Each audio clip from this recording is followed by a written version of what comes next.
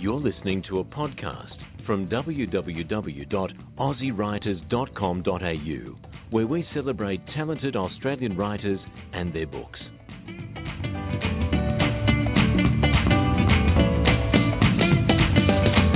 I have a really great treat for you today, listeners. I've actually captured and held down a publicist from a major publishing company. Welcome, Jane Finnemore from Text Publishing. Oh, thanks very much, Suzanne. It's really nice to be here with you. Right, Jane, many of us, me included, are a bit mystified about what a publicist actually does. So could you, off the top of your head, give me a typical day in the life of a publicist? Yes. What sort of things would you do in a typical day?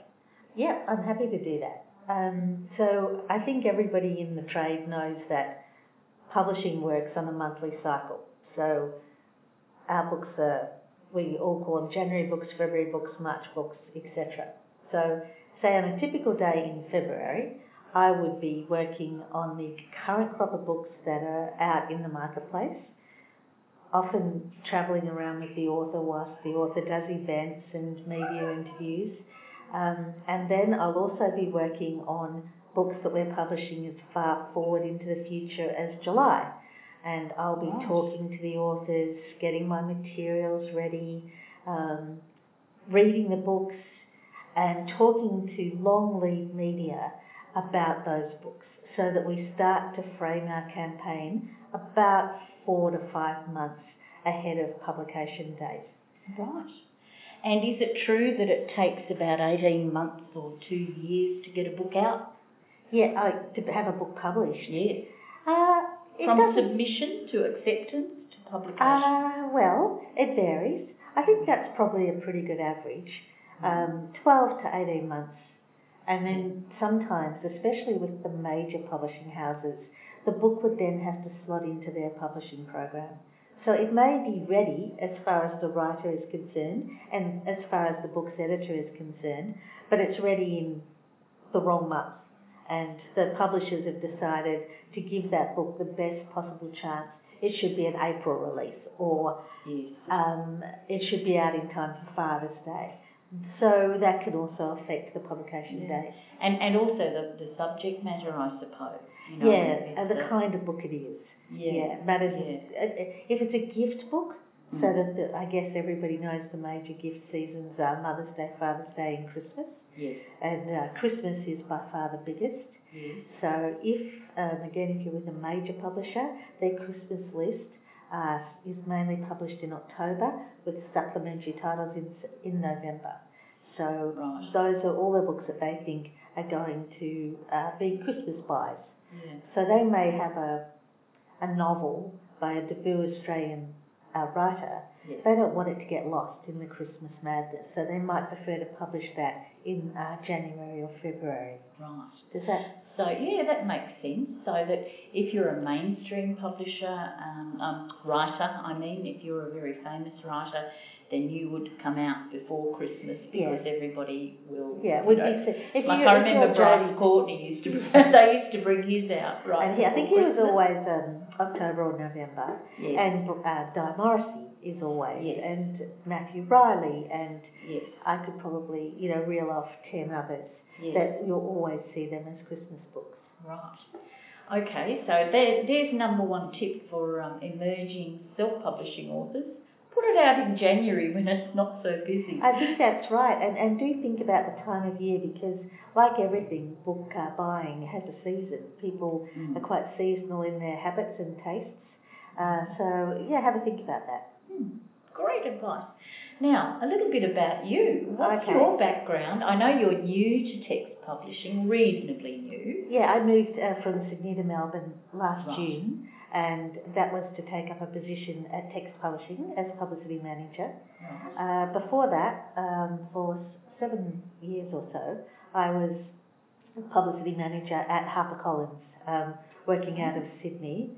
Wonderful. And prior to that, although I won't go back further, I worked at the ABC for quite some time.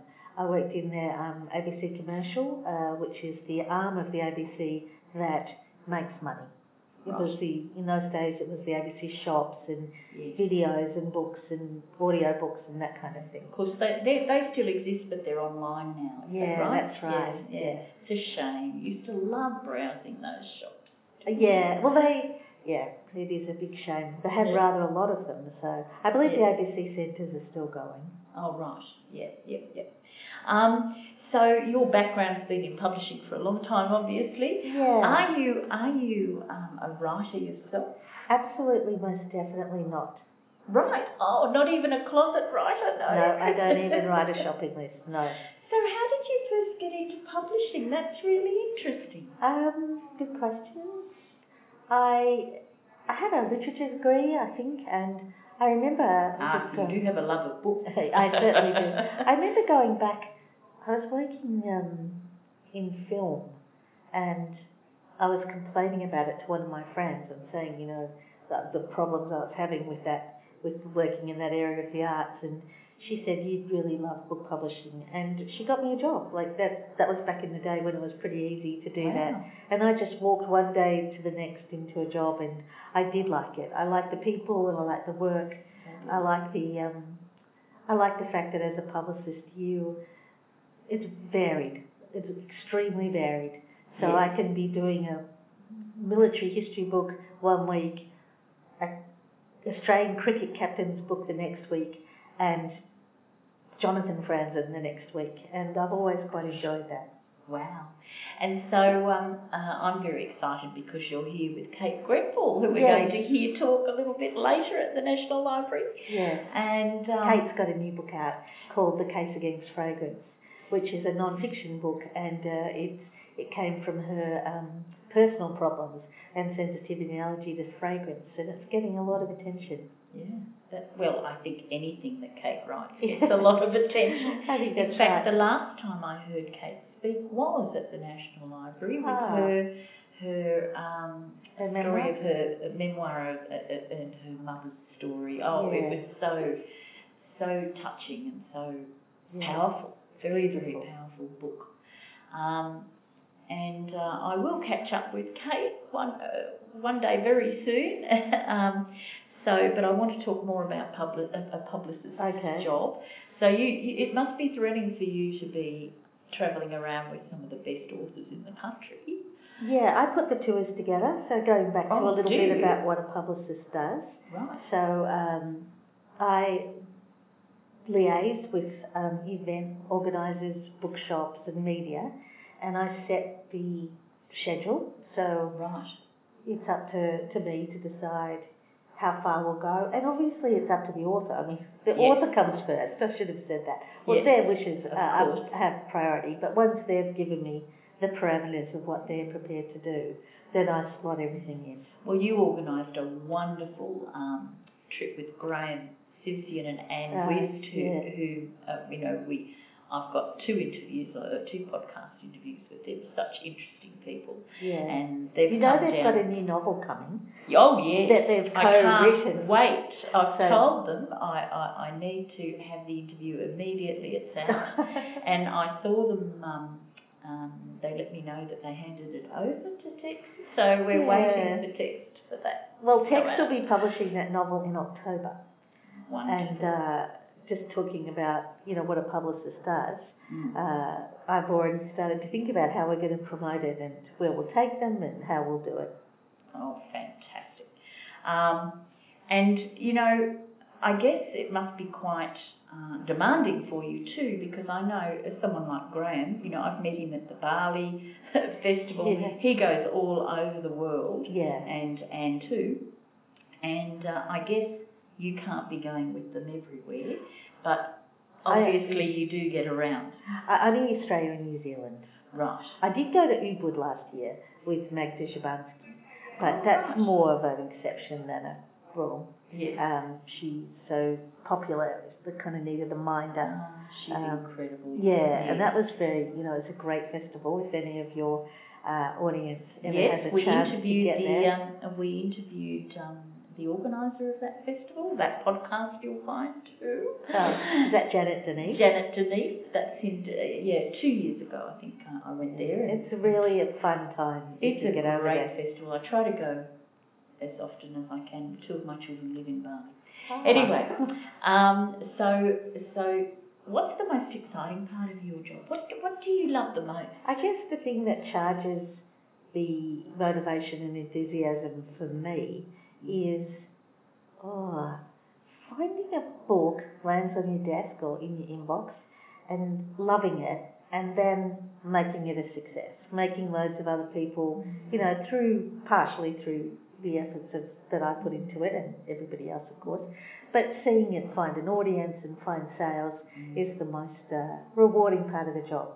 And especially if you select one that, that from the submissions, that actually makes it a success. You think, wow, I chose wisely. Yeah, I've never done that. So at other publishing houses, publicists don't usually get involved in the commissioning process. That's right. You probably have 2 or 3 commissioning editors, do you? Loads more than that. Loads more, yeah. Right. So each manuscript would be read by more than one person. Is that right? Shall we talk about text or other? Text. Everywhere's I know everyone's different. Yeah. Particularly text. Yeah. Well, at text they run things a bit differently. So every submission is read, and everybody on staff, from the accounts coordinator to Michael Hayward, who's the boss, reads, and we are allocated manuscripts to read. So I push back sometimes because I get quite a lot of other work to do, but we're encouraged to read as often as possible. So at the moment I think I've got 4 manuscripts that I'm reading that have been submitted by agents from all around the world, and then if I really think we should publish it, then I would send it back to the whole company with a recommendation that somebody else read it. And if we're actually going to acquire it, it'll probably end up being read by 4 or 5 people. Right. Well, that's good to know. And if you get knocked back, there is no point in resubmitting, is there? There isn't, no. No. You can, with text publishing, you can be assured it's been well considered. Right. Whether it's been through the slush pile or through an agent in it. And a text considers everything. So explain to our listeners about the slush pile, because I think it's something they need to know about. Oh, sure. Well, when you send the manuscript through the submissions part of our website, and you just send it in with all the paperwork, I think we ask for a synopsis and 3 chapters. Yes. Then we ask for some other information as well. Then one of our staff members logs that and records it, and then every Friday afternoon everybody in the company gets together and we read manuscripts from that pile. And every manuscript is looked at by 2 different people. And if somebody thinks that it's got potential, it'll be looked at by many more than 2. Right. But it takes at least 2 people to look at it before it's rejected. What about something that comes in that's not edited and not polished and not, does that get thrown out straight away? No, it doesn't.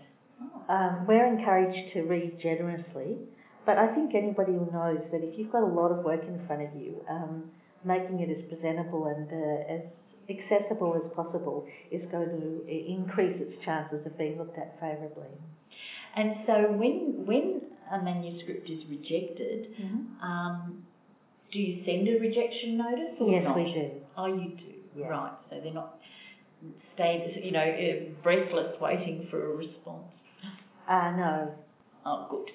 And so with your wonderful stable of authors, I mean, I'm very impressed with text because you do choose fabulous books. I mean, I'm really impressed with the list. Very high quality, yeah. Very high quality, and not all publishers do that. Right. So what do you think makes text stand out from the rest, from your perspective? What is it that makes it unique?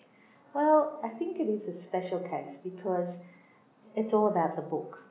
So, and every other publishers do this in varying degrees, but Text says, is that book a book that we need to put into the marketplace? Not, does that book fit into our list, or does that book fit into our schedule, or are we missing a crime novel in August? Everybody at Text is much more inclined, in fact, they will definitely say, this book has all of the hallmarks of a great read, and it should be published. That's the criteria. Excellent. Yeah. And so you worked with other publishers before in Melbourne? Or you moved from Sydney to Melbourne, sorry, in Sydney. Which publisher was that? HarperCollins. HarperCollins. And is that that's an international company? And Text started in Australia, is that right? Yeah, Text is Australian owned. It's Australian owned. Yeah. And when did Text start? About 22 or 3 years ago, something like that. So it's been going quite some time. Yeah. So is it one of the biggest in Australia? Text? Yeah. Oh, no. No. So the biggest publisher... Not talking about international, I mean Australian-owned publishing I think company. it would be the biggest. Yeah, that's what I thought. And then Allen & Unwin might be bigger, actually. Sorry, Allen & Unwin is bigger. But they're international, aren't they? No, they're Australian-owned. Yeah. Oh, right, okay. And the person who started this company, Text... Michael Hayward. Michael Hayward? Is he still involved? Oh, he's the boss. Wow. Yeah. Oh, after all these years. Yeah. And is he a writer as well? He has published a book, yeah. Yes. Interesting.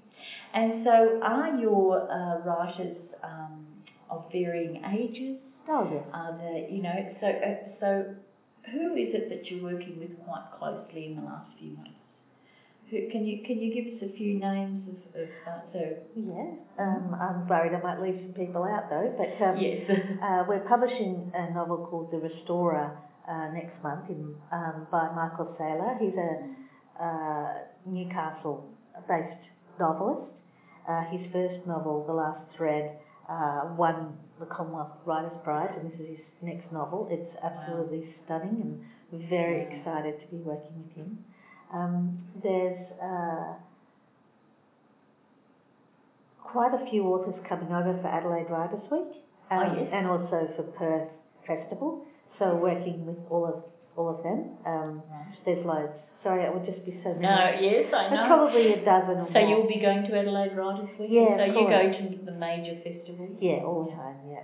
Very exciting. What an exciting life you lead. Yeah, there's a lot of travel. I'm quite taken by what a wonderful job you've got. Look, I would love to ask you many, many more questions, but I know that we're short of time, and you are going go up to the library with Kate. With Kate, and I will be there listening. Oh, wonderful. So it'll be a wonderful thing. Thank you very much for your time welcome. For your wonderful information. I hope it's helpful. I'm sure it will be. We hope you enjoyed this podcast from www.aussiewriters.com.au. And if you are a reader or a writer, then hop on over to our website and subscribe.